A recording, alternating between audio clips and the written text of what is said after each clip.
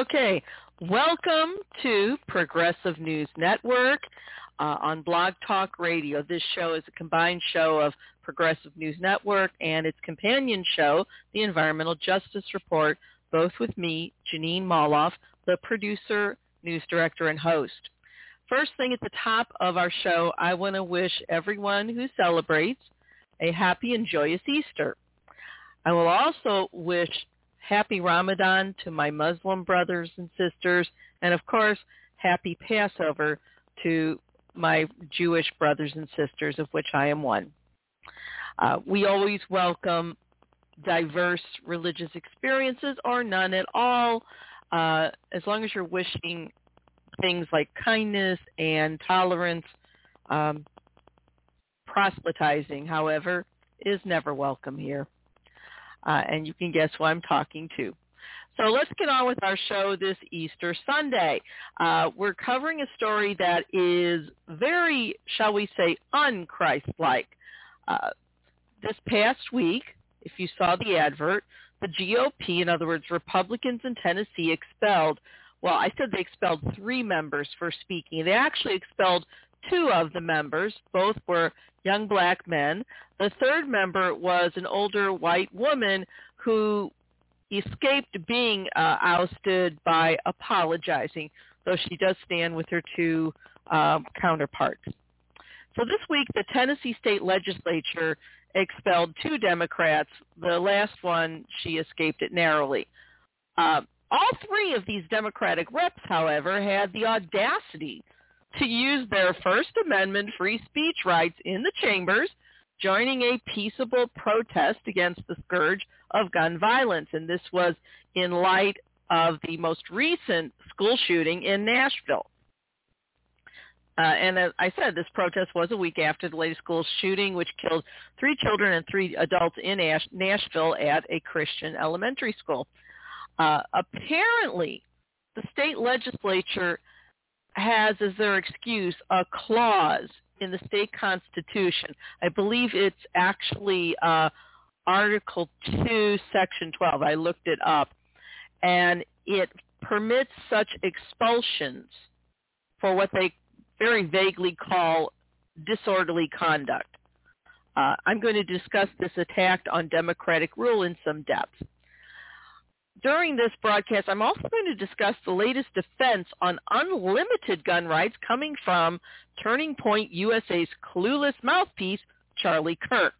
Apparently, Kirk believes that the deaths of innocent children in school just happens to be the price that we have to pay for unlimited gun rights, according to his view of the Second Amendment. And we're also going to begin our new segment. I had the advert earlier this week, which I call My Little Margie, and that's Marjorie Taylor Greene.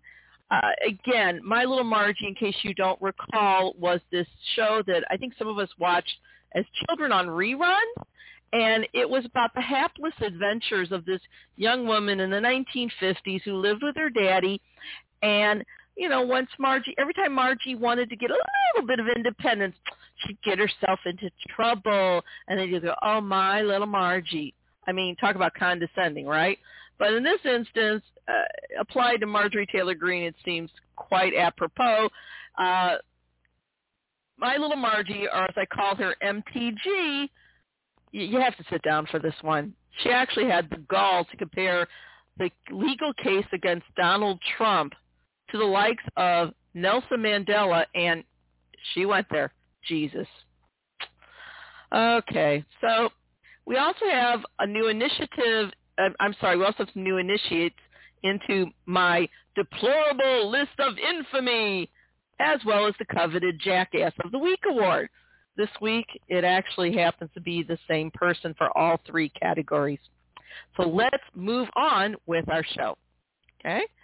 So the first actual, the first source I have comes from Salon, and what you have to remember is this. You have to understand the context, all right? About a week and a half after the latest school shooting at a Christian elementary school in Nashville, the children of Tennessee, the children of Nashville, they had a protest. They went to the state capitol, and there were 3 Democrats that joined their protest on the floor. It was a peaceful protest.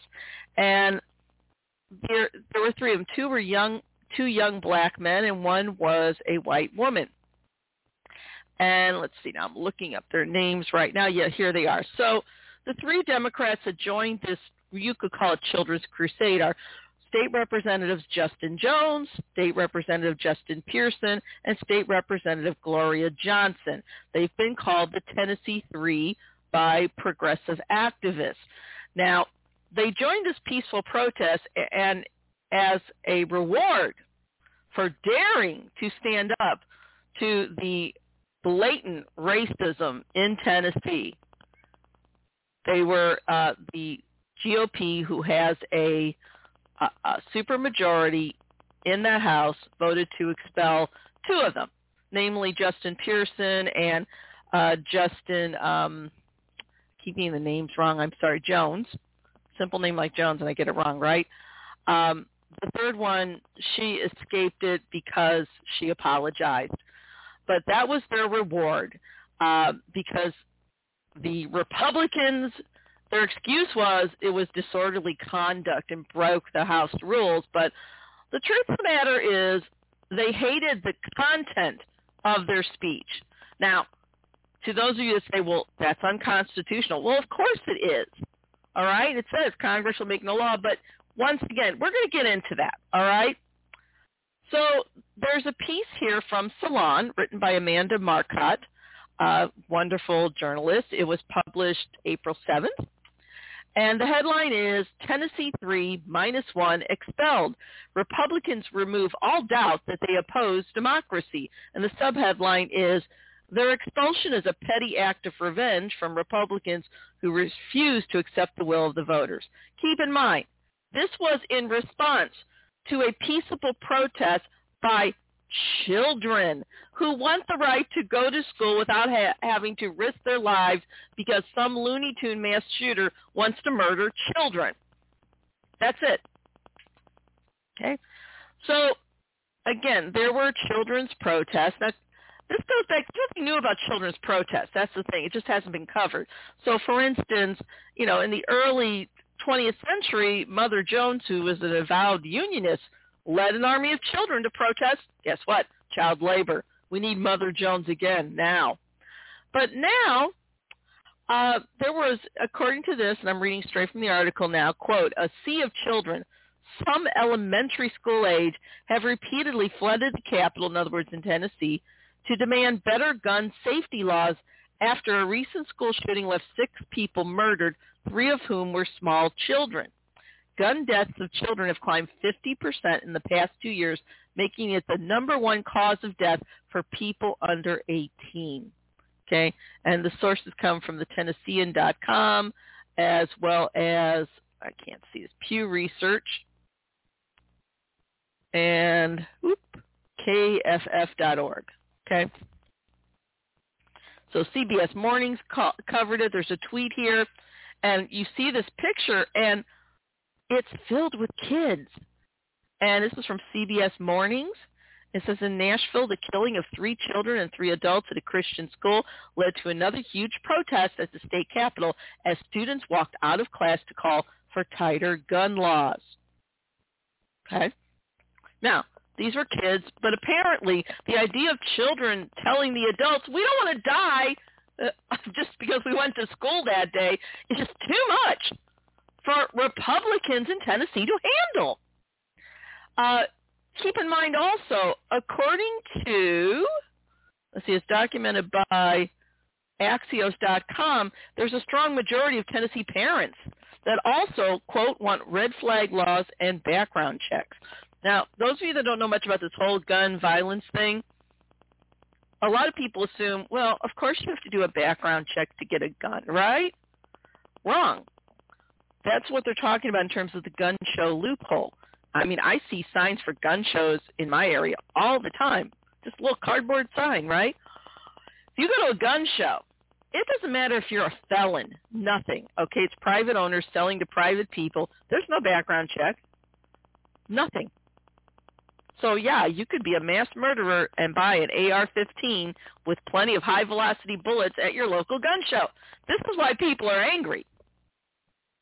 But the idea that these Republicans in Tennessee would have to face not just their own constituents, but the babies of those constituents, that was too much. So the Republican Speaker of the House is a man named Cameron Sexton. Now, this man is really galling, okay? I just want to smack him. That's how angry he makes me. According to WSMV.com, as well as several others, the Republican Speaker of the House, Cameron Sexton, compared the protests, which caused no injuries or property damage, as, quote, equivalent, maybe worse, end quote, of the insurrection at the National Capitol on January 6th.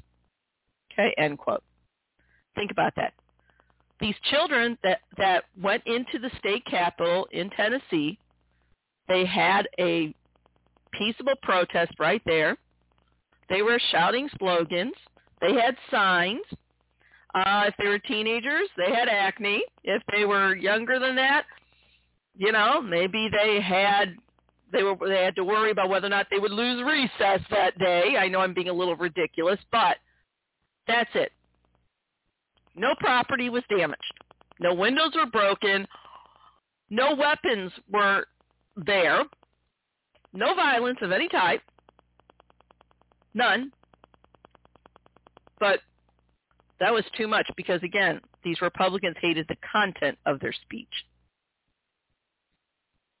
And so what did Cameron Sexton, the Speaker of the House in Tennessee, the Tennessee House of Representatives, he compared this children's crusade, these children, these babies, lifting their voices to say, we don't want to die just because we went to school that day, compared it to the insurrectionists of January 6th who went hunting for humans, who erected working gallows, who were screaming, hang Mike Pence, who wanted to commit multiple murders that day. And Cameron Sexton had the gall to compare these children raising their voices to the murderous insurrectionists of January 6th that, as far as I'm concerned, were committing treason. There is no comparison. See, when you make a statement like that, Mr. Sexton needs to understand he needs to actually have evidence, which he clearly does not have. Now, I made several calls to Mr. Sexton this week, and of course, and I left messages. Never answered. He doesn't think he has to. Okay? Now, during this, 3 representatives, 3 Democrats joined the children. And you can imagine if you're a kid and there's cops around, it has to be a little scary. And these kids were joined by 3 adults who had the presence of mind to say, you know what, these babies are shaming us. They're telling the truth. And those were 2 young black men, Representatives Justin Jones and Justin Pearson, as well as an older white woman, Representative Gloria Johnson. They've been called the Tennessee Three. And because they joined them, they were accused of breaking the state legislature's sacred decorum rules because they chanted alongside these babies. Now, I'll tell you that Gloria Johnson was not actually expelled because she apologized. I wouldn't have apologized. I would have told him to shove it. But anyway, she did. So let's move on here. This is really a perfect example of the lawlessness coming from the GOP. The Republicans, in case you don't know what the GOP is.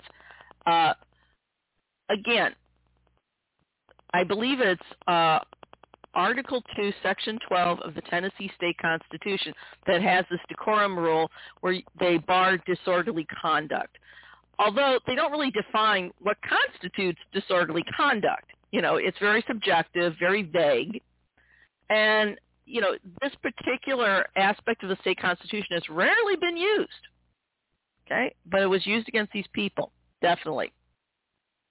Now, there's a tweet here. CNN, a CNN reporter asked Representative Gloria Johnson, she was the one that was not expelled, why she thought there was a difference between her outcome and Representative Justin Jones and Justin Pearson. And she basically said, quote, "I'll answer your question. It might have to do with the color of our skin." Now I'm going to play this and see if you guys can hear it.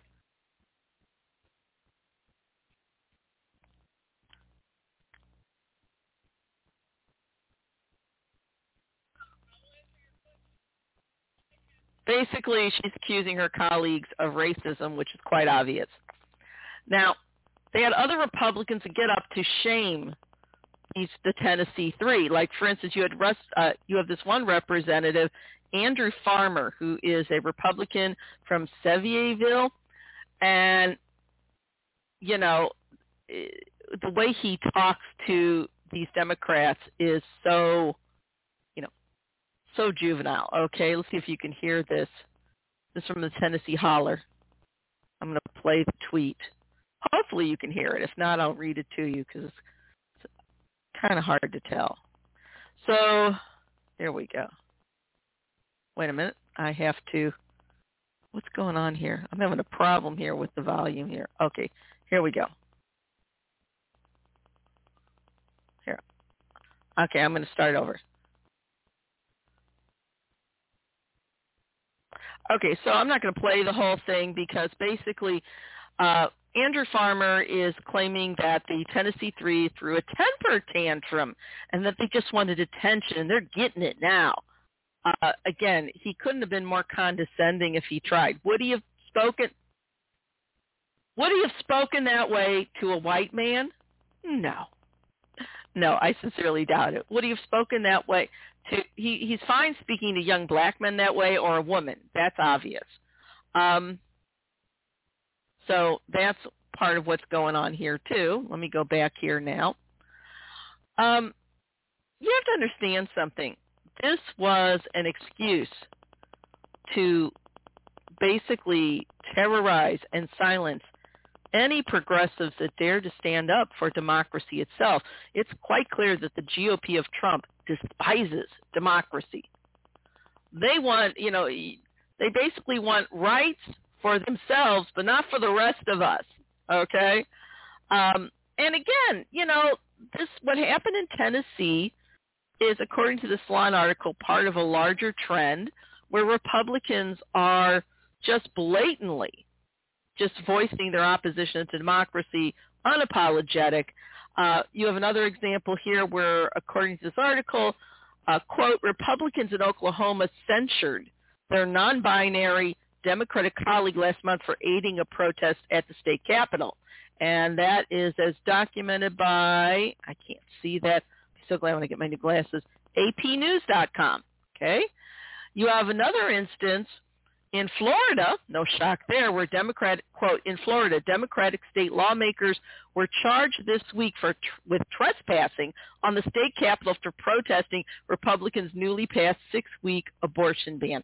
And that's as documented by AP News as well. I'm going to read that last one about Florida. Quote, in Florida, Democratic state lawmakers were charged this week with trespassing on the state capitol after protesting Republicans' newly passed 6-week abortion ban, end quote. Now, if they are state lawmakers who have business, they've been they've won elections to actually serve in the state capitol, how are they protesting? How are they trespassing illegally if they have business there in the first place? That makes no sense. But again, one of the statements in this article by Amanda Marcotte is, quote, Republicans see the voters as an enemy to be defeated, end quote. And I agree. Okay? So, again, you know, when Trump was still in office and he was fighting the results of 2020, he attempted this coup now known as the January 6th insurrection. And, you know, according to the article, he hid behind a lot of conspiracy theories. You know, the election was stolen. Newsflash, it wasn't. But he did all that to basically have the convenience of a premise, you know, a disguise of democracy, even though he doesn't believe in it. But now that's no longer the case. Republicans are blatantly saying they don't believe in democracy. according to this article, again, quote, just last week when debating a bill that would make it easier for legal voters to cast ballots in Minnesota, Republican State Representative Matt Bliss complained that the bill, quote, brings us closer to a democracy, which you know, that's not a good thing, end quote. And that is as documented by Salon.com. Again, when I cite something on this program, it's documented. So here we have another Republican just saying, well, we don't want democracy. It gets worse. This past Tuesday, we had, progressives had a win in Wisconsin. Milwaukee County Circuit Court Judge Janet Protasiewicz beat the Trump-endorsed candidate Dan Kelly for, a seat on the Wisconsin Supreme Court. Now, this race drew national attention because, according to the article, quote, democracy in Wisconsin is on the line, end quote. Now, excuse me. And that was as documented by Salon.com. Now, here's what happened. Let me kind of scroll down here. Even though she won, and people are getting excited that she'll get a seat on the Wisconsin Supreme Court, and mind you, she won by a 10-point margin, okay? And she campaigned promising, quote, to restore democracy to the state, end quote. But she might not ever get a chance to be seated because Republicans in the state legislature are already working on trying to impeach Protasiewicz, and that is as documented by Salon.com. Now, mind you, she hasn't taken office yet, all right? And my understanding of impeachment of anybody is they actually have to commit an offense before you can impeach them. All right, they have to be in office first, but they are trying to push impeachment before this judge even takes office, at least at the state level. You have a Republican assemblyman named Dan Nodal, who's making noises about corrupt lawmakers.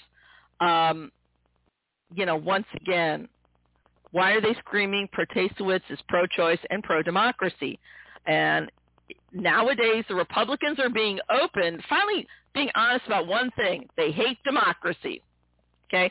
They want voting rights, but only for, I'll just say it, white, Christian, straight males. That's it. Okay? Anyone else, forget it. So, during the midterms, a lot of Democrats, kind of more centrist, they kind of steered clear talking about the threat to democracy that Republicans pose. Now, mind you, Republicans have been calling us socialists. Republicans have been calling us groomers and pedophiles. But centrist Democrats won't fight back. Now, these progressives will. The fact is, Marjorie Taylor Greene, perfect example. She calls everybody groomer. And I've said on this show many times, if anybody is stupid enough to call someone like me a groomer, for instance, because I'm a progressive, I hope they have deep pockets because I wouldn't hesitate to lawyer up and sue the fuck out of them for slander, libel, and defamation, period. Not only that, if they made any sort of police complaint without evidence, filing a false police report is a felony in most states. And yes, I would press criminal charges. I won't play with them. But this is what it is. Republicans despise democracy. And so this is happening all over the country. Make no mistake about it. The Band-Aid has been ripped off. Okay, the facade is gone. It just is. So this is what's happening. That's the Tennessee 3. And we're going to move on here. Okay. Now, this has some ramifications for the entire country, what happened in Tennessee the other day.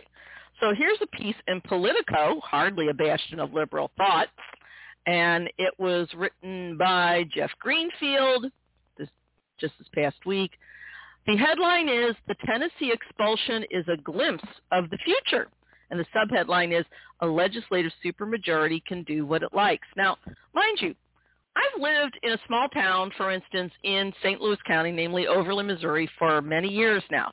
And I can tell you that a lot of these local officials really believe that once they're in office, they can write a law to do anything they bloody well please. They really fail to comprehend that there are constitutional limits and that they may not write laws that violate the Bill of Rights, but they do it anyway. So this is from Politico, and again, I'll read the first paragraph here. Quote, Tennessee Republicans really went there. Despite the outcry, the GOP-controlled state legislature expelled 2 Democrats Thursday for engaging in a boisterous protest against gun violence. But the key lesson out of Nashville is not what did or did not happen in the chamber. It's another reminder of what it means for a legislature to gain a supermajority, enabling it not only to dominate legislative matters, but to deploy overwhelming power more broadly, even over the other branches of government, end quote. Okay? It goes on to say, quote, in virtually every state, each house of the legislature is the judge of its members. The U.S. Constitution similarly gives each house of Congress the same power. Members can be reprimanded, censured, fined, stripped of committee assignments, and expelled for a wide variety of conduct, though this sanction is rarely applied, end quote. Now, understand this. What they did to representatives, their names are Justin Jones and Justin Pearson, what they did, they not only expelled these 2 members, but they also disenfranchised the constituents elected by these 2 members. Make no mistake about it. Now, keep in mind, these things are rarely used. Keep in mind, even Marjorie Taylor Greene, who, clearly is, in my opinion, a neo-Nazi, who has attacked democracy itself, who has threatened other members with violence. Yeah, she was stripped of committee assignments by then Speaker Pelosi. She wasn't expelled from office even when she openly advocated for succession. She called it her national divorce. That's succession, okay? When you do that, you've broken your oath of office. She automatically, every member should have been forced to vote to expel her, whether they like her position or not, because, again, that is breaking your oath of office. You're waging war against the United States, period. They didn't expel her. But Representatives Justin Jones and Representative Justin Pearson were expelled because they chanted with some children who just didn't want to die going to school because some Looney Tune with an AR-15 felt like shooting the place up. That's it. And because of that, they broke decorum, and it was, quote, disorderly conduct. Now, what I want to know is this. Why hasn't anybody in Tennessee, any smart lawyer, challenged that part of the Tennessee Constitution, that rule that allows the legislature to expel members for disorderly conduct? I can understand expelling members if they go to war against the United States or their state. I can understand expelling members if, for instance, they, advocate for things like slavery or child labor, whatever, advocate for things that are clearly against the Bill of Rights. But disorderly conduct, what, they didn't raise their pinky finger when they drank their frickin' tea? Come on now. Or what, disorderly conduct, they belched too loudly? That's how absurd it is. Plus, it's not even defined. Usually when there is some sort of a statute or a regulation, each alleged infraction is clearly defined by criterion that must be met in order for that infraction to be held legitimate. Okay, but that clearly did not happen here. So this is what we're talking about here, and this is not the first time this happened. According to this Politico article, the entire history of the United States House of Representatives, here I'm going to read straight from this, quote, in the entire history of the U.S. House, only 5 members have been expelled. The last, Ohio Democratic Representative James Traficant, was removed after being convicted of bribery, racketeering, and tax evasion, and didn't have the decency to step down on his own. That was a legitimate removal. I'm fine with that. goes on to say here, quote, the Tennessee House last expelled a member in 2016 when Jeremy Durham was ousted for rampant sexual misconduct. Okay, that's fine too. And it goes on to say, quote, 36 years earlier, Robert Fisher was booted for soliciting a bribe, end quote. That's fine also. Now, mind you, that wouldn't happen anymore because since Citizens United, bribery is technically legal. It just is. You know, is it unethical? Yes. But since bribery is technically legal and called free speech, but free speech isn't free speech, then, you know, basically they've legalized influence peddling. Okay, but here's the other thing, too. This article goes on to say, but what if a legislature decides to exercise power just because it can? Can it expel or refuse to seat a member for purely political reasons? Once upon a time, it seemed so. In the fevered nationalism of World War I, Congress refused to seat socialist Victor Berger after he won a seat in 1918. Okay? He ran again in 1919 and won again, and Congress again refused to seat him. At the same time, the New York State Assembly expelled all 5 socialists on general grounds of disloyalty, end quote.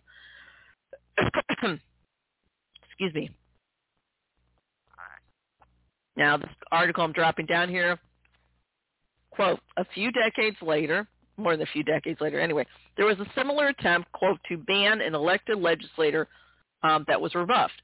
Julian Bond, a key civil rights leader, had been elected to the Georgia House. But in 1966, the legislature voted by an overwhelming margin not to seat him on the grounds that he had opposed the war in Vietnam and expressed sympathy for draft resistors. But later that year, a unanimous U.S. Supreme Court ruled that Bond's First Amendment rights had been violated and ordered him seated. He served for more than 20 years in the Georgia House and then the state Senate. You have to understand something here. The First Amendment stands, especially the free speech part, with only a few exceptions. You know, you can't incite people to violence. You know, everybody's familiar with the whole idea you can't shout fire in a crowded theater. You can state ignorant things, but if you state things that are slanderous, libelous, or defamatory, then you can be sued. But government can't come after you. All right? That's the difference. In other words, these legislatures, they wrote, like in Tennessee, they wrote something into their state constitution against this, quote, disorderly conduct, which is a clear and egregious violation of the First Amendment free speech provision. Just is. Because they can use that as an excuse because maybe they raised their voice a bit, because the real objection wasn't the way the speech was given, but the objection was the content of your speech, which you can't do. You can't censor somebody because of the content of their speech. You just can't. So Marjorie Taylor Greene can say all the ignorant things she wants to, but I also have the right of rebuttal. Make no mistake about it. But this happened in Tennessee because they were expelled because of the content of their speech, and also because they were young men of color. Pure racism. Okay? So, keep in mind, the 2 Tennessee Democrats, Representatives Justin Pearson and Justin Jones, what they did, there was no criminal or immoral conduct on their part. They just issued mere statement of opinions. According to the article, quote, it involves conduct, encouraging demonstrations and bringing a bullhorn and posters to the State House floor. Okay, wait a minute. Let me go back here. The quote is, the case of the 2 Tennessee Democrats involves neither criminal nor immoral conduct, nor the mere statement of opinions. It involves conduct, encouraging demonstrations and bringing a bullhorn and posters to the State House floor that violates the rules of the House. Still, the legislature has never imposed before so severe a penalty for rules violations, and over the past few years, a number of legislators have kept their post even after being charged with serious sexual misconduct. So what the writer is trying to say here is very simply, what the 2 Tennessee Democrats did was not criminal, it was not immoral. And the fact is, the excuse of disorderly conduct is that they brought a bullhorn, they were loud, in other words, disorderly conduct. but that the punishment of expelling them from office was far too severe. They could have just censured them. That would have been, I suppose, legitimate. But they expelled them, and again, going further than this, not only affects the two young men who were expelled from office, but all their constituents that were effectively disenfranchised. Their choice was said, nope, you're gone. So there were two things happening here. Under the guise of disorderly conduct, which is pure nonsense, they were expelled because, one, the Republicans hated the content of their speech, and they were black. That's it. Now, the actual rule that basically says no disorderly conduct would have been legitimate if the penalty would have been censure or a small fine. That particular rule should never allow for expulsion, therefore disenfranchisement of those constituents. That's the illegitimate part as well. Okay? So, this writer in Politico saying, yes, liberals are celebrating the election of the new Wisconsin Supreme Court justice. They really need to look at this power grab. And, as I've said before, as much fun as it is to blame everything on Trump, who is the ringleader, he lit the fuse. It was always there, to say, well, mainstream Republicans aren't that bad. Yes, they are. Mainstream Republicans have always been that bad, going all the way back to Richard Nixon. I remember when Nixon was still in office and I was in high school. He had an official enemies list. And talked about the idea that an American president would have an official enemies list of fellow Americans is obscene. Absolutely obscene. And I remember, and I'm kind of ranting today, when I was in high school, you have in the yearbook, this thing, basically where your pet peeves and then your greatest ambition in life. I think I was a sophomore at the time, and I put as my greatest ambition to be number one on the Nixon enemies list. My mother had a field day. She's like, Jeanine, they could take that seriously. Let them. Okay? Let them. So once again, there's this pattern here because Republicans clearly view democracy in such contemptuous ways. It's disgusting. Okay? And all this really begs the question, as I said before, can state-level legislatures pass laws which violate the Bill of Rights? Give you a hint. Historically, they already have. But can they legitimately do it? No. So, once again, the real reason that the Republicans they're doing all this, there's no pretense here, okay? They look for any excuse to remove a Democrat from office or to take their power away, especially if they are progressive. All right? The Democrats that don't fight back, they can stay put because they are doing good cop to the Republicans, bad cop. But all this is really about the fact that Republicans hate diverse liberal democracy. And let's face it, especially if they are, like Marjorie Taylor Greene, self-avowed white Christian nationalists, they want a neo-slave state. That's it. Make no mistake about it. There is no, I'm not even going to mince words here, okay? Now, what happened to these reps, yes, it is an unconstitutional attack and an egregious attack on First Amendment rights, especially free speech, but also the right to peaceably assemble and to petition the government for redress of grievances. There is another piece here that we're going to talk about here. And it ran in Alternate as well as a new publication called The New Civil Rights Movement. So give me a second here. Alrighty. And I'm looking at the one from Alternate here. It was a piece written by David Badash, I hope I'm saying his name right, who is also with a group called The New Civil Rights Movement. Published the 7th of this month. And the headline reads very simply, quote, illegal. Ex-U.S. attorney says Tennessee House Republicans expelling 2 Democrats violates First Amendment. Of course it does. All right. So keep in mind, the House Republicans that did this were led by Speaker Cameron Sexton. Now, I did a little looking a little investigation into Sexton. He, he's a Trumper through and through. Make no mistake about it. So basically, I'm just going to read the first paragraph here. Quote, Tennessee House Republicans, led by Speaker Cameron Sexton, voted to expel 2 black Democratic representatives on Thursday, but also voted against the expulsion of a white Democrat. The actions of that right-wing supermajority legislative body are illegal and violate the First Amendment, argues former U.S. Attorney Joyce Vance. And here's a quote from Vance, who is also a professor of law and a news contributor on MSNBC and NBC. Vance said, quote, what happened in Tennessee on Thursday was outrageous and stupid and petty, and then the legislature went on to advertise their racism. It was also illegal. Okay.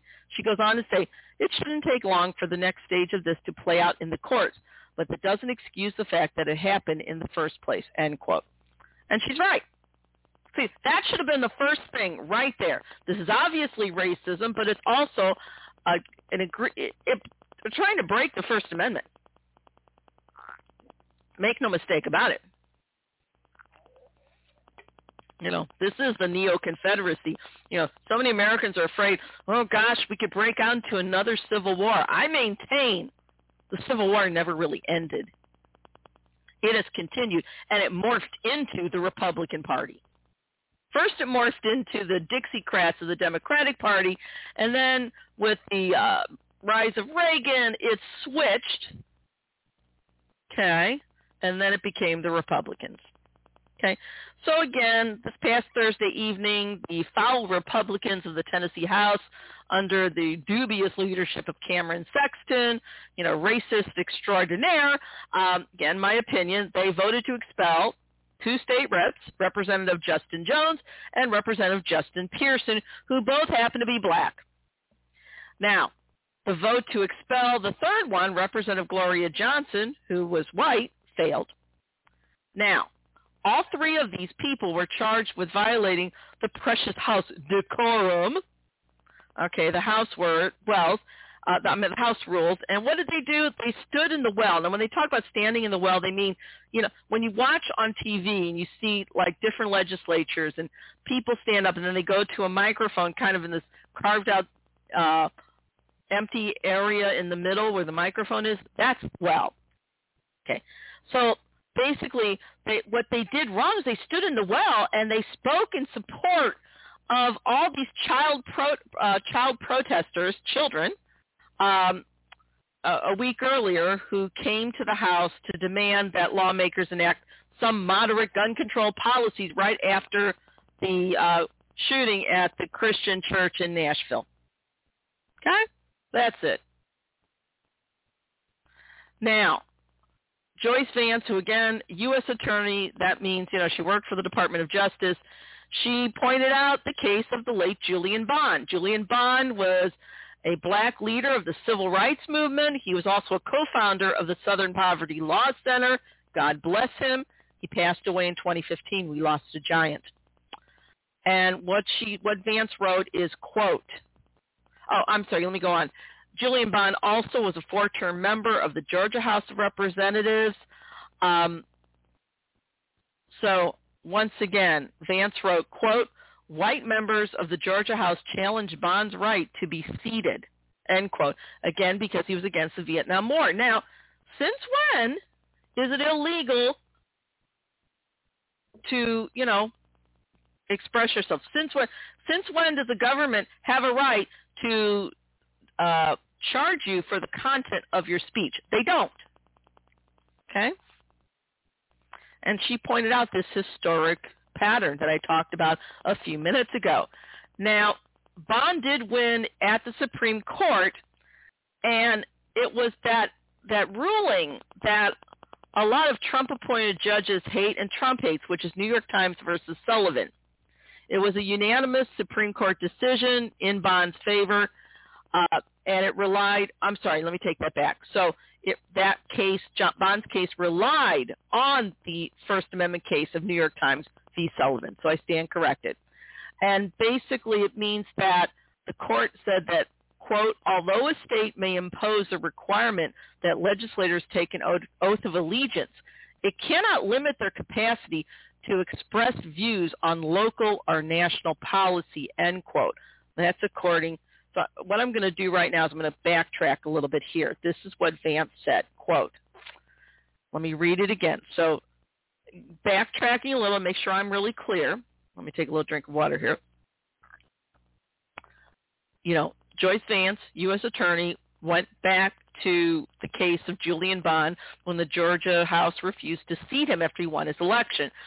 And he finally did win at the Supreme Court, and his court case, relied on this, on the case New York Times v. Sullivan. So basically, here's what Vance had to say, quote, the unanimous Supreme Court decision in Bond's favor relied upon a famous First Amendment case, New York Times v. Sullivan, holding that although a state may impose a requirement that legislators take an oath of allegiance, it cannot limit their capacity to express views on local or national policy. She goes on to add, quote, debate on public issues should be uninhibited, robust, and wide open. Again, citing the decision in Sullivan. That's what the court wrote, end quote. So, again, according to Vance, the Supreme Court in New York Times v. Sullivan said it quite clearly that, quote, debate on public issues should be uninhibited, robust, and wide open. So the Tennessee House under Cameron Sexton, they're in clear violation not only of Supreme Court precedent, but they're in violation of the First Amendment, and very much so. Vance also pointed out to the ruling's conclusion and said the following regarding the case of Julian Bond and the bigots refusing to seat him. Quote, legislators have an obligation to take positions on controversial political questions so that their constituents can be fully informed by them and be better able to assess their qualifications for office. Also so they may be represented in governmental debates by the person they have elected to represent them. We therefore hold that the disqualification of Bond from membership in the Georgia House because of his statement violated Bond's right of free expression under the First Amendment, end quote. Bam! Okay? That noise, that crashing noise you hear? Bye, Felicia! Okay? Basically the Republicans in the Tennessee House, to put it bluntly, are full of shit. I said it. All right? So when all this was going on, Representatives Jones and Pearson really did speak very eloquently. And towards the end of the story, I'm going to actually read, I think it was what Pearson had to say. Let's see now. Justin Pearson's speech. It's quite eloquent. All right. These Republicans, they did not attempt to even hide their disdain, their contempt for these black men that they obviously considered, I'll use the old term, uppity. Okay? Now, Joyce Vance, again, former U.S. attorney, knows what she's talking about, has something to say, about the racist element of this too. And I'm going to read straight from this. Quote, reinforcing her allegations of obvious racism against the two now former lawmakers, Vance sums up her argument. Now, this is Vance's quote. Quote, a challenge to those members' First Amendment rights cannot be dressed up as a violation of decorum rules. It's still a violation of First Amendment rights. And when two black representatives are expelled while a white one narrowly avoids expulsion, no amount of dissembling can erase the obvious conclusion, end quote. And she's right. She's absolutely right. Okay? So, the question is, should legislators, even at the national level or at the state level, should they be permitted to violate the Bill of Rights? Well, the obvious answer is no. But they do it all the time. Now, let's go here. Give me a second here, folks. Is the next question I'm giving a little background here. This is from Justia. Okay. And this is a legal citation regarding government restraint of content of expression. Okay? This is Justia, U.S. law. Again, I'm going to read straight from it because unlike Fox, unlike,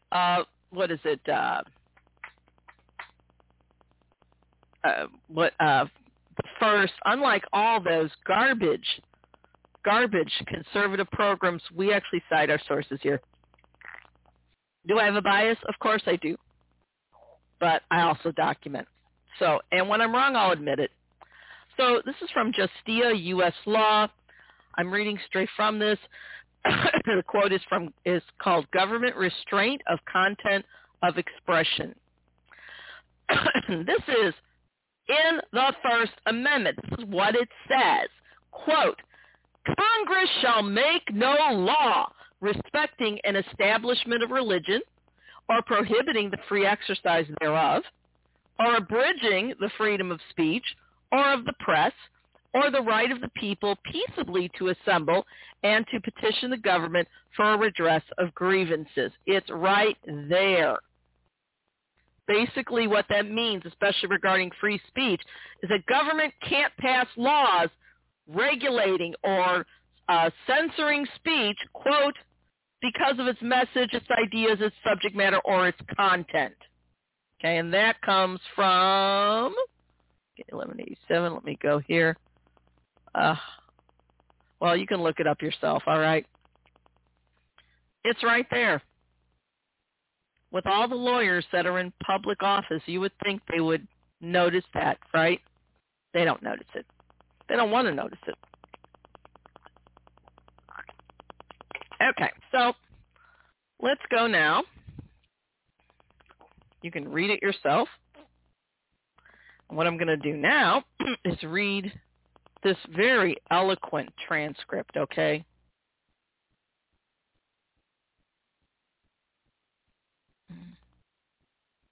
Give me a second here. Can't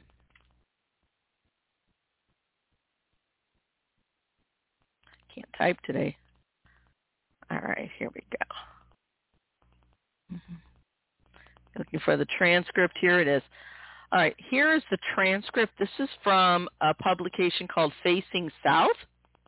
Okay, and it's called Facing South, A Voice for a Changing South. They've been in existence for years.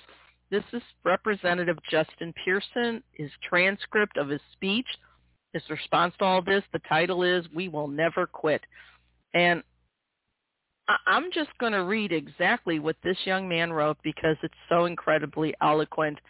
I don't have kids, but if I did, I would be honored to call this young man a son. Seriously. Here we go. Representative Justin Pearson. This is before the vote to expel him. Quote, All glory and honor to God who makes all things possible, who takes the son of teenage parents, Kimberly Owens Pearson, and Jason C. Pearson, and brings him to an institution built by enslaved peoples. And all glory and honor to God, who brings those who have been marginalized and excluded into this place and tells them that you still have a voice, that you are still somebody, and that the movement for love and justice cannot be stopped because we still got a heartbeat, because we still got a movement for love that needs us. We still got people who are calling us to act and to do something. To all you who still believe that the best days for democracy are ahead, for all of you who still believe that our better days in Tennessee are ahead, I want to tell you that I still believe in you. And how? How is it that even now, amidst persecution on this Holy Week, after my own brother, Justin Jones, Representative Jones, gets expelled from the House, is it that we still have hope and faith and belief in the democracy of Tennessee? Faith and hope in the belief in the democracy of the United States of America. How is it that you still have hope, you descendant of enslaved people? How is it that you still have hope? Well, it's because even from the bottom of slave ships, my people didn't quit. Even in cotton fields and rice fields, my people didn't quit. Even when they were whipped and chained and told they had no name, my people didn't quit. even when they incarcerated us, locked us up for a crack cocaine epidemic created by President Ronald Reagan to fund a war in South America, my people didn't quit. Even when they defunded our schools, separated us, and called us colored and white, even when they put us on lynching trees in the state of Tennessee, specifically in Shelby County, my people didn't quit. Even now, as our own brothers and sisters lay to rest because of the failure of people in positions of power to do something, because people are refusing to pass just laws to end the epidemic of gun violence in the state of Tennessee, my people have yet to quit. And so even now, amidst this vote, amidst this persecution, I remember the good news. Hallelujah, Jesus. I remember that on Friday, the government decided that my Savior, Jesus, a man that was innocent of all crimes except fighting for the poor, fighting for the marginalized, fighting for the LGBTQ community, fighting for those who are single mothers, fighting for those who are ostracized, fighting for those pushed to the periphery, my Savior, my black Jesus. He was lynched by the government on Friday, and they thought that all hope had been lost. Outside it rained and it thundered, and everybody said everything was over. And it was some black women who stood at the cross. It was some black women who watched what the government did to that boy named Jesus. They were witnesses, as you have been witnesses to what is happening in the anti-democratic state of Tennessee. They were witnesses to what was going on. And I got to tell you, it got quiet on Saturday. Yes, I tell you, it was a sad day on Saturday. All hope seemed to be lost. Representatives were thrown out of the State House. Democracy seemed to be at its end. Seemed like the NRA and gun lobbyists might win. But all that was good news for us. I don't know how long this Saturday in the state of Tennessee might last, but oh, good news, folks. We've got good news. That Sunday always comes. Resurrection is a promise, and it is a prophecy. It's a prophecy that came out of the cotton fields. It's a prophecy that came out of the lynching tree. It's a prophecy that still lives in each and every one of us in order to make the state of Tennessee the place it ought to be. And so I've still got hope because I know we are still here and we will never quit. And that's his statement there. I can't improve on it. I mean, I'm not a Christian, but I can empathize. And again, I can't improve on his words of wisdom at all. Wow, that one got to me. It just did. You know, just when you think things can't get crazier, they do. So, give me a second here.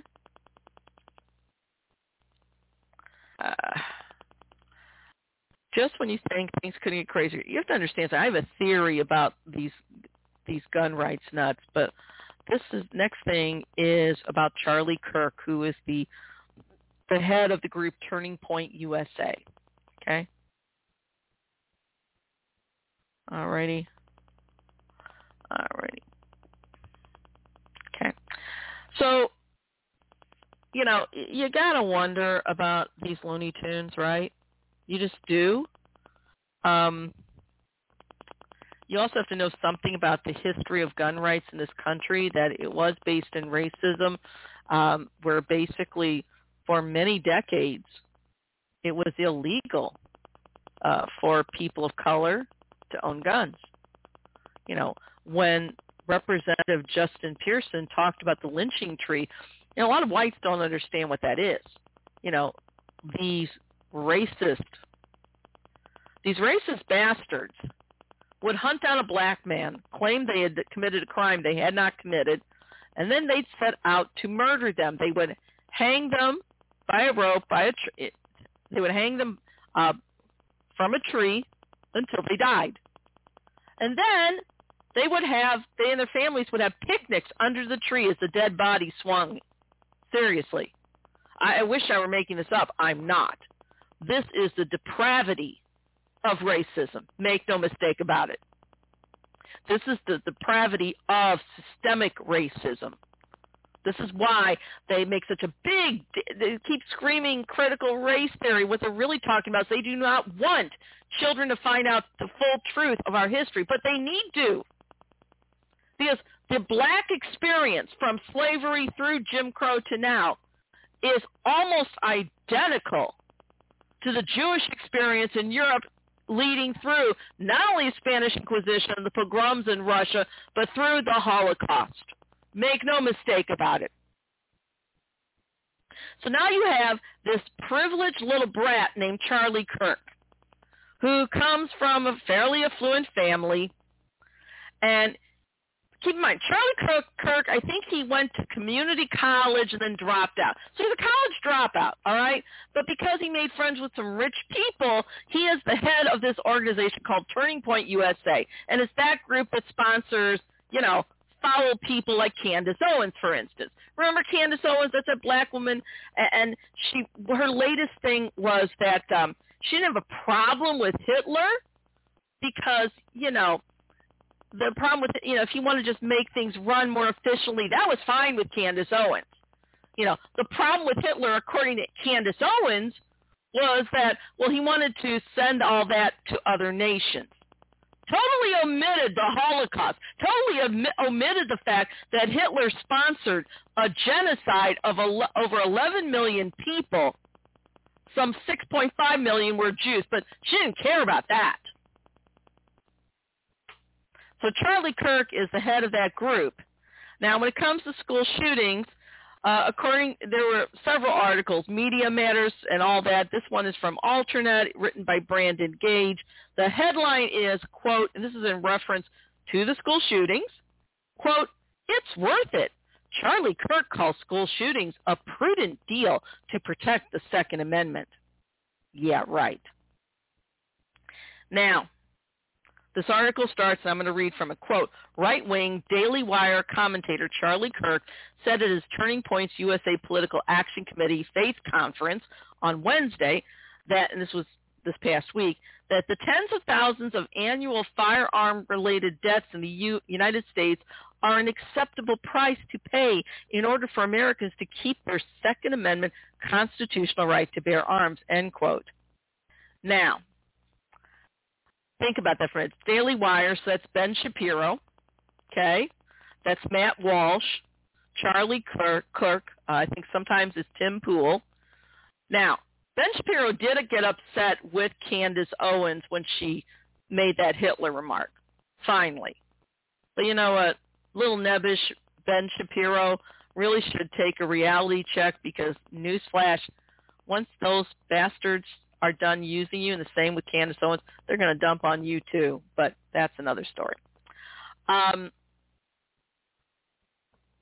This author goes to some statistics from the Gun Violence Archive, and there's a chart, okay?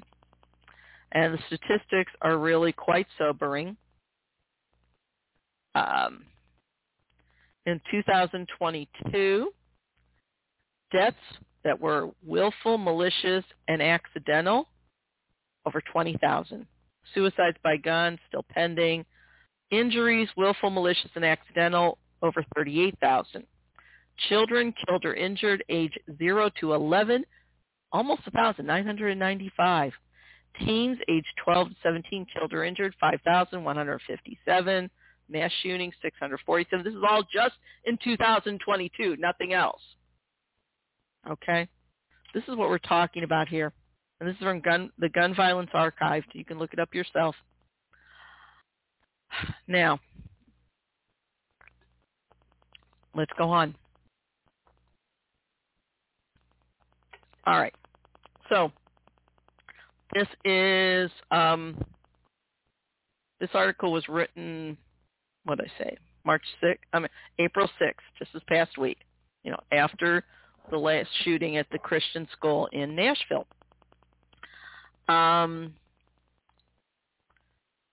So the Christian Covenant School in Nashville, okay? So Derek Kirk was an attendee at a symposium called Freedom Night in America. And there was a caller, and the caller called in and said this, quote, "How's it going, Charlie? I'm Austin. I just had a question related to Second Amendment rights. You saw the shooting that happened recently, and a lot of people are upset But I'm seeing people who argue for the other side. They want to take our Second Amendment rights away. How do we convince them that it's important to have the right to defend ourselves and all that good stuff, end quote. Now, Kirk, I'm just going to read it word for word. Here's what Kirk said, quote, "The Second Amendment is not about hunting. I love hunting. The Second Amendment is not even about personal defense. That is important. The Second Amendment is there, God forbid, so that you can defend yourself against a tyrannical government. And if that talk scares you, wow, that's radical, Charlie. I don't know about that. Well, then, you have not really read any of the literature of our founding fathers. Number 2, you've not read any 20th century history. You're just living in Narnia. By the way, if you're actually living in Narnia, you would be wiser than wherever you're living because C.S. Lewis was really smart. So I don't know what alternative universe you're living in. You just don't want to face reality that governments tend to get tyrannical and that if people need an ability to protect themselves and their communities and their families," end quote. Okay. Now, the writer of this article, once again, Brandon Gage, pointed out a few discrepancies in what Mr. Kirk had to say. All right.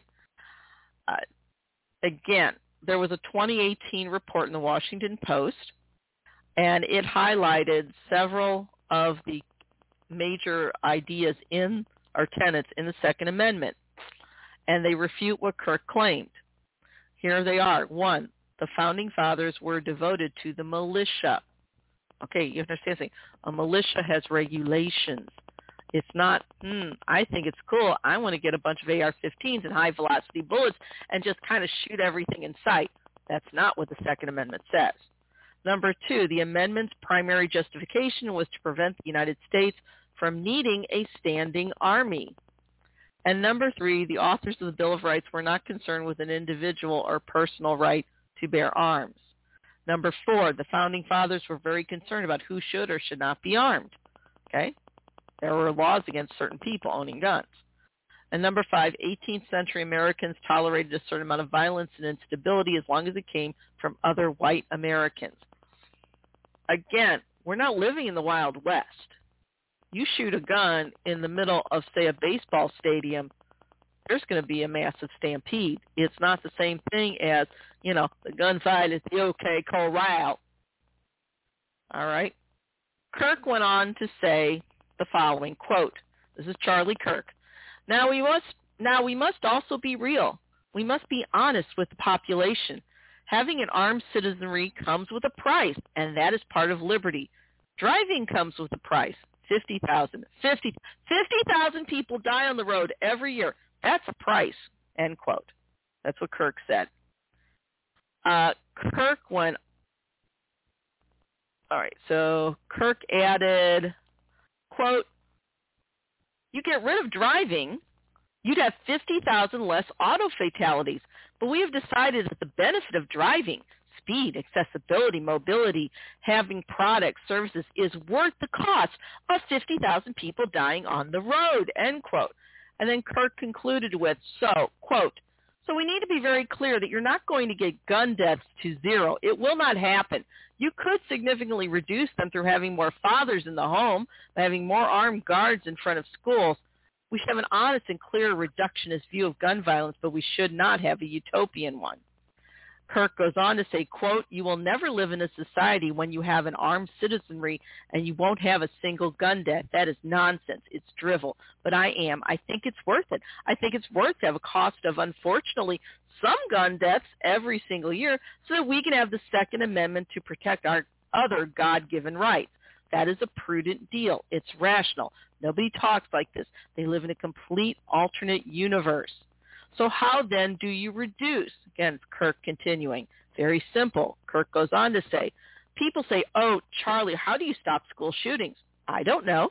How did we stop school shootings? How did we stop shootings at baseball games? Because we have armed guards outside of baseball games. That's why. How did we stop all the shootings at airports? We have armed guards outside of airports. How do we stop, all the shootings at banks? We have armed guards outside of banks. How did we stop all the shootings at gun shows? Notice there's not a lot of mass shootings at gun shows. There's all these guns, but because everyone's armed. If our money and our sporting events and our airplanes have armed guards, why don't our children? End quote. Now, the fact that Charlie Kirk's take on it is morally bankrupt is only part of the situation. All right? Apparently, Charlie Kirk has never taught. Well, he doesn't have a college degree, so he can't. I taught in the schools for 30 years. I dare anyone to figure out a way that you can have a class full of kindergartners or third graders or 10th graders and have the gun ready to go, but yet keep the kids safe from handling the gun. That's insanity. How is it that school shootings, when I was a kid, you never heard of a school shooting? I graduated high school in 1977. It did not exist.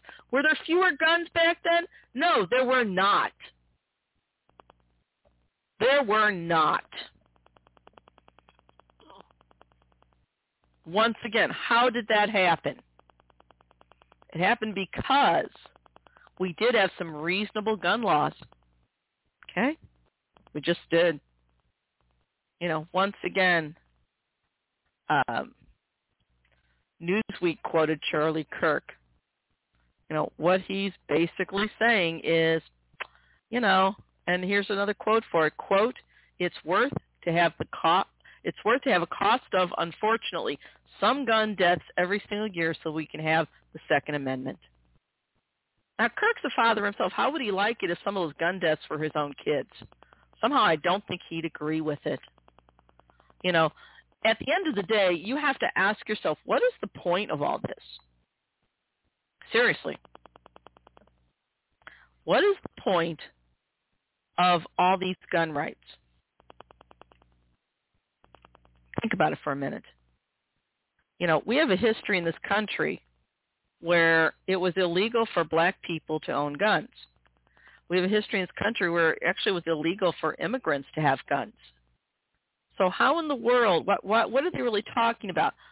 Well, this is my opinion, but there's no small coincidence that the same people that want unlimited gun rights are the same people that are neo-successionists, that are neo-Confederates.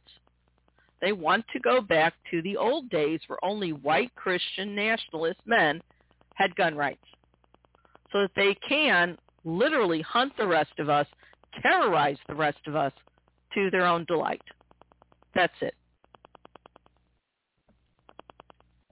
It has nothing to do with anything else. Nothing. And to pretend it does is absurd. Okay? All righty. So, obviously now, we come to the part of the show where we have several little awards. Okay? First of all, we have our Deplorables List of Infamy.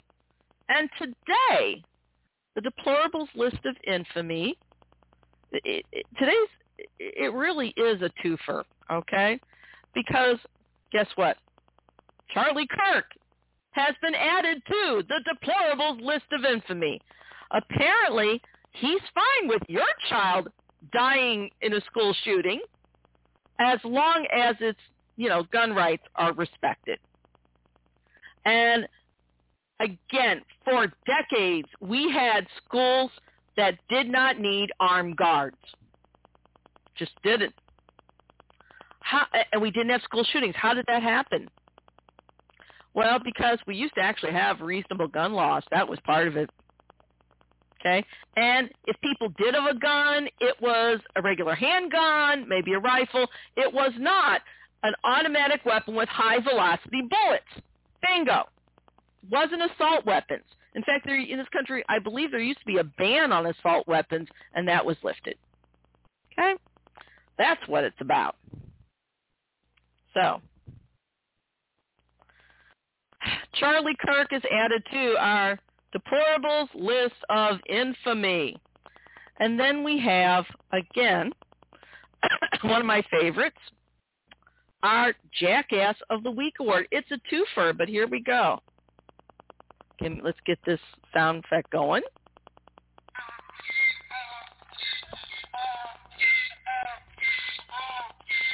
Spray on.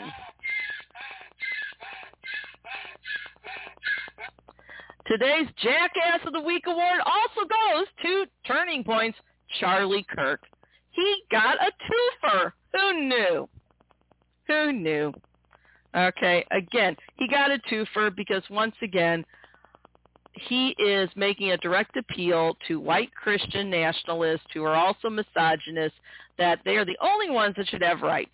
You know, he's talking about basically a neo-Confederate, neo-Nazi state is what he's alluding to, in my opinion.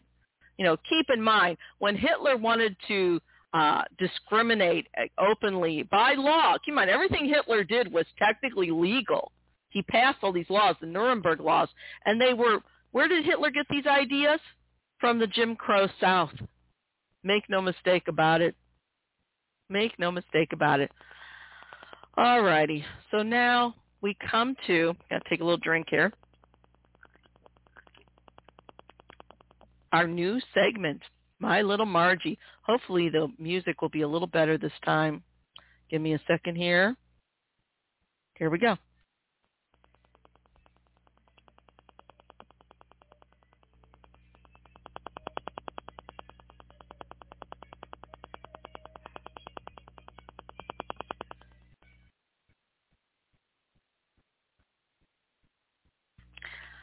Okay, welcome to our new feature of My Little Margie.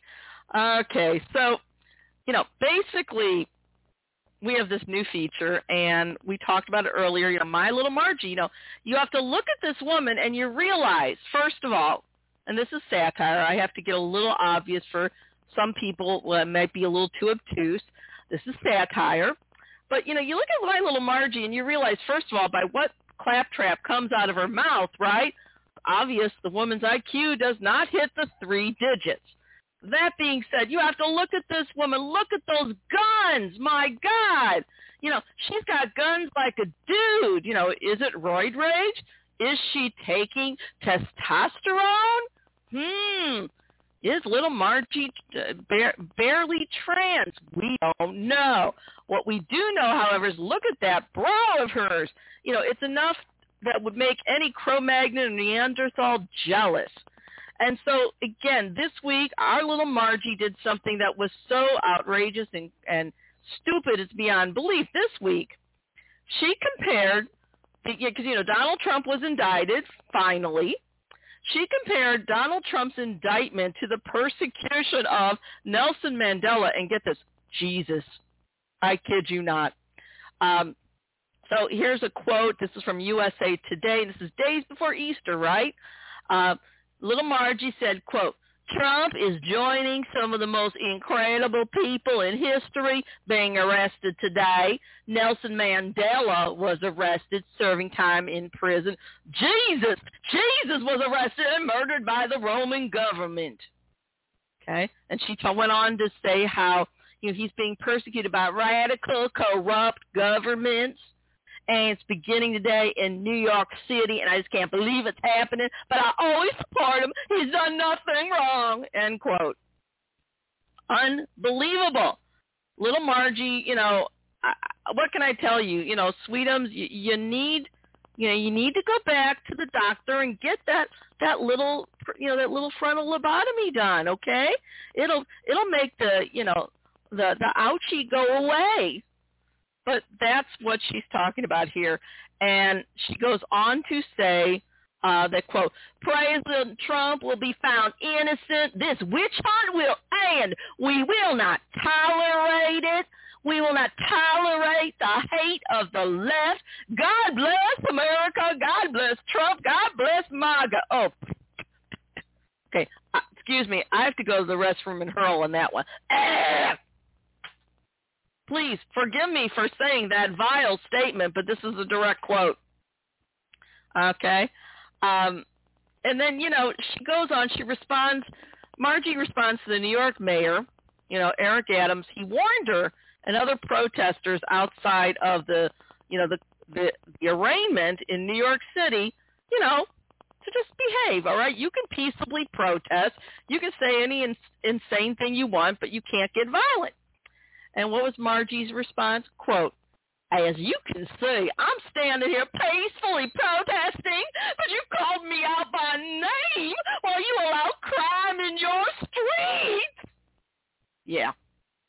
I kid you not. Okay? So once again, we know that our little Margie is delusional, comparing Donald Trump to Jesus or Nelson Mandela. Good Lord. Once again, sweetie, dear little Margie, we know that, you need to go to the doctor, get that little frontal lobotomy, maybe a little snip so you don't reproduce ever again.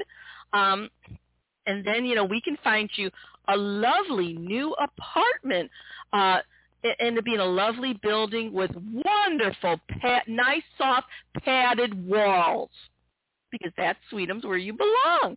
But that is our little Margie. And again, the music prelude, that was from the old show, My Little Margie, which was, again, in the 50s. So there it is. My little Margie. Oh, what will she do this time? Oh, Margie, what have you done again?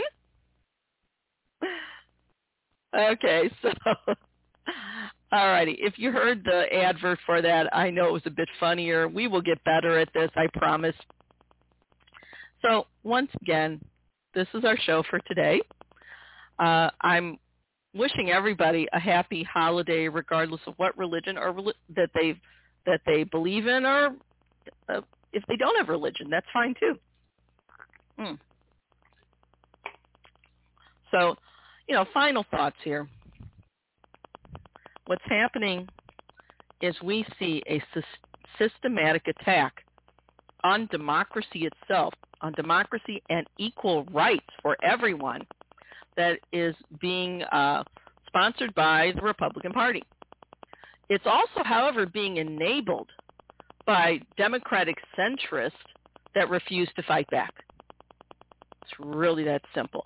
The silence you hear coming from D.C., every single Democrat should have been outraged by what happened in Tennessee to these two black representatives, period. And yet you hear nothing. That's inexcusable. We are all in this together, because make no mistake about it, this Republican Party has gone so far afield. They not only want to end democratic rule, they want to end equal rights. They want to do like the Christian nationalists, the dominionists want. They want a white, Christian, theocratic state where the only people that have rights are straight, white Christian males, and everyone else is a slave. Make no mistake about it. And there is no room for fence sitting anymore. You have to pick a side. You just do. You can't be neutral. Neutrality only helps the oppressor. If you won't make a decision, then you've made a decision to basically surrender to the bigots, racist, neo-Confederates, and neo-Nazis in our midst, which means you can't be trusted. That's it. The rest of us all have to band together. This is inexcusable. And here at Progressive News Network and the Environmental Justice Report, we will continue to call them out without fail. So on this Easter Sunday, which is also in the middle of Passover and Ramadan, I not only wish everybody a joyous and a blessed holiday season, but I'm challenging you to find your inner morality, your sense of inner justice. And I'm challenging you to push aside any fear or cowardice and stand up for and stand by our brothers and sisters that are being persecuted. Make no mistake about it. With that, I say good night and bless us. Tune in again next week. That's it.